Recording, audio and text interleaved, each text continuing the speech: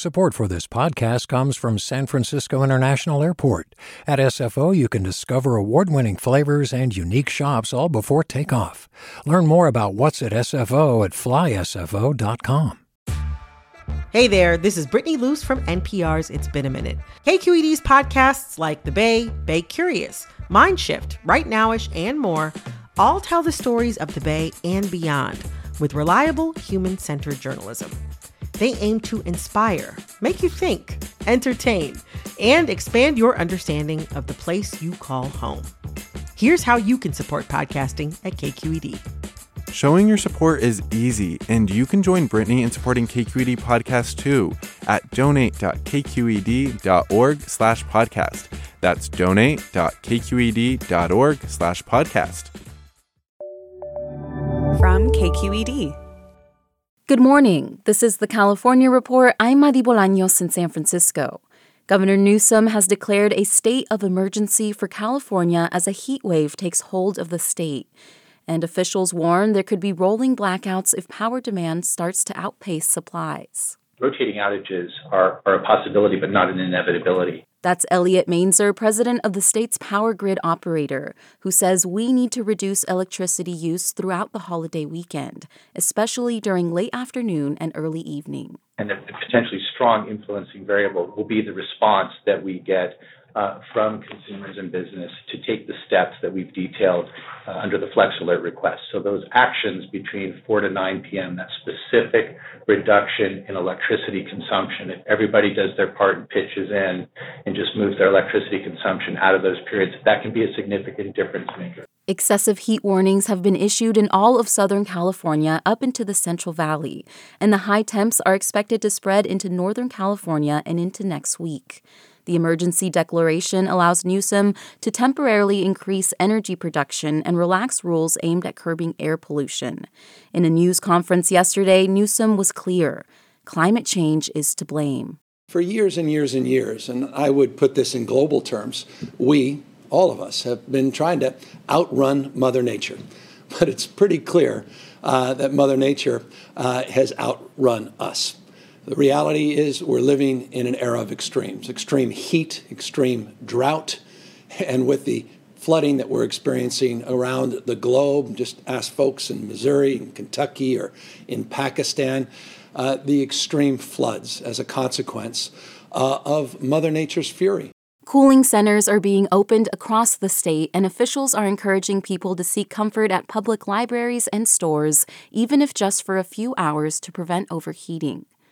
The route fire near Castaic in Los Angeles County shut down the 5 freeway and prompted evacuations, burning more than 4,600 acres. Firefighters have also suffered heat-related injuries because of the blaze. In other news, water, power, and land are all in short supply in California, but a new test project in the Central Valley town of Ceres may provide at least a partial solution to all of these shortages. The California Report's Amanda Stupai has more. Solar canals are simple, in theory. Build canopies over miles of aqueducts and place solar panels on top of those canopies. The shade from the canopies limits water evaporation, and the solar panels produce renewable energy. Oh, and building on top of existing infrastructure saves money on land. Research out of UC Merced found that canopies lower evaporation in aqueducts by as much as 82%. That would add up to be about 63 billion gallons of water if all of California's irrigation system was covered. Josh Weimer is with the Turlock Irrigation District. He says the pilot will involve building at 2 locations, one with a canal that's over 110 feet wide. And that's something that the state of California is very interested in, and it's the reason that they are providing the funding for this project, because their aqueduct system is very wide. It's a very large system, and so they're very curious to see, does this make sense? Is this something that they're able to do? If the test replicates UC Merced's results, solar canals may be popping up all over. Weimer says he's already fielding calls about the project. We've had multiple inquiries from across the state, the country, and honestly, the world. Had a conversation this morning with people in Romania about this. Researchers hope they'll be able to share results by 2024. For the California Report, I'm Amanda Stupai. 22,000 Kaiser nurses are protesting today, calling for improved safety conditions and increased staffing. They join Kaiser mental health care workers who are nearing their third week on strike. KQED health correspondent Leslie McClurg has more. This morning, nurses are protesting outside 22 Kaiser facilities in Northern California and Los Angeles. Catherine Kennedy is a staff nurse in Roseville. We don't have enough resources in order to care for our patients. She has worked for Kaiser for nearly 41 years. She says staffing shortages have plagued her facility for decades, but the pandemic has made them much worse. There was no time to even stop, debrief, take a breath. Kaiser says they are trying to hire, but face nursing shortages across the country. The collective bargaining agreement between Kaiser and Northern California nurses expires at midnight tonight. For the California Report, I'm Leslie McClurg. More than a week after Governor Newsom vetoed a bill that would provide safe consumption sites for people who use drugs, advocates remain defiant. As we hear from KQED reporter Holly McDede, they used Overdose Awareness Day yesterday to reaffirm their commitment to continue the fight. Alay Del Pino is the founder of West Oakland Punks with Lunch, one of the state's largest distributors of naloxone, the overdose reversal medication. On the personal level, she's honoring people who've died, but professionally, she's angry. Over 10,000 people died from drug overdoses from October 2020 to September 2021 in California. Newsom vetoed a bill that would have allowed for safe consumption site pilots in San Francisco, Los Angeles, and Oakland. Realistically, it feels like people don't care, or like our government doesn't care about people who use drugs. Then in this year's budget, the legislature did not continue funding for a program that supported work by harm reduction groups in dozens of counties. That funding had helped Punks with Lunch hire staff for the first time. They plan to continue reversing overdoses with or without the government's help. Some of the most remarkable people that we meet are like people who use drugs. People are deserving of that love, of that medical attention, of not dying. It's so disappointing. In a statement, a spokesperson for the governor's office said the budget does include support for medication to treat addiction and syringe exchange programs. For the California Report, I'm Holly J. McDede. The state legislature approved dozens of bills this week. And if history is any guide, some of those laws will have unintended consequences. That's the story of a law passed in 2020, which was meant to keep foreclosed homes out of the hands of corporate investors and increase the chance they would be used for affordable housing. But it didn't turn out that way. A KQED investigation found nonprofits were using a loophole in the law to flip homes for profit. Housing reporter Erin Baldessari joins me to talk about what she found. Hi, Erin. Hey, how's it going? Good.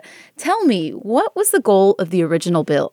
Yeah, so the original bill really came out of Moms for Housing. This was a protest that happened in late 2019. A group of homeless mothers occupied a vacant house in West Oakland.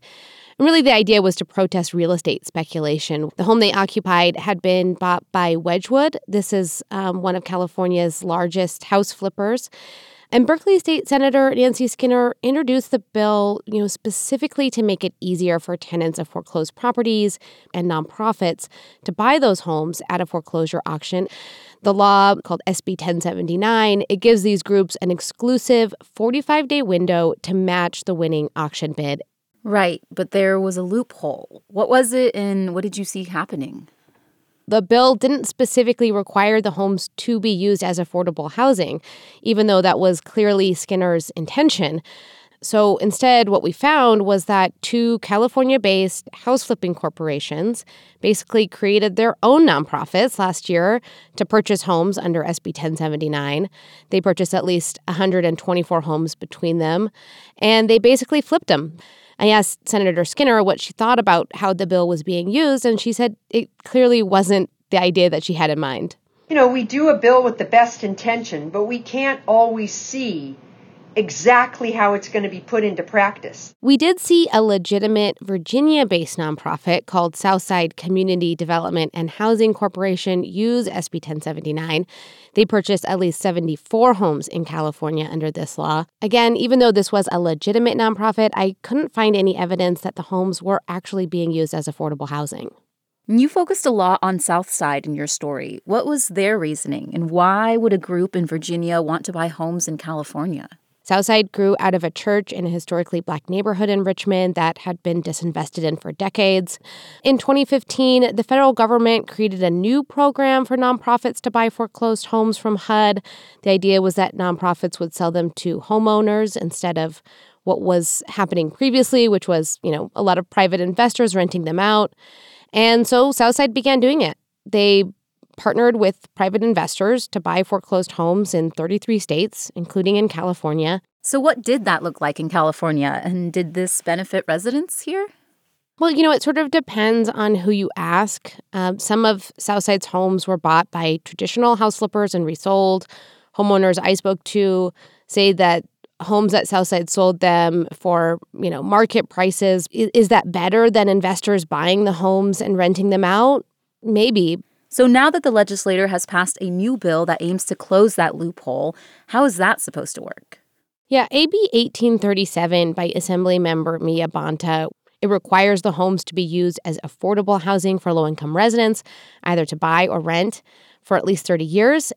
Several investors I spoke to said it would help stop the misuse of SB 1079, but it may also mean that things just kind of go back to the way they were before. So most nonprofits don't really have the kind of money that Southside had. The state did approve $500 million last year to help nonprofits with these types of purchases.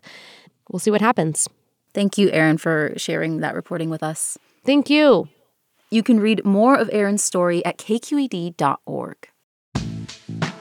And that's the California Report for Thursday, September 1st. We're a production of KQED Public Radio. I'm your host, Madi Bolaños. Thanks for listening, and have a great day. Support for the California Report comes from the James Irvine Foundation, committed to a California where all low-income workers have the power to advance economically.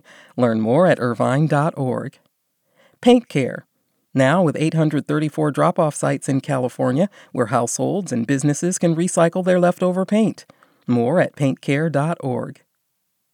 And Eric and Wendy Schmidt, whose philanthropy includes Schmidt Ocean Institute. Coming this fall, the launch of research vessel Falkor 2, advancing the frontiers of ocean science and exploration, on the web at schmidtocean.org. Hi, I'm Sasha Khokha, host of the California Report magazine. Every week, we bring you stories about what connects us in the giant, diverse Golden State.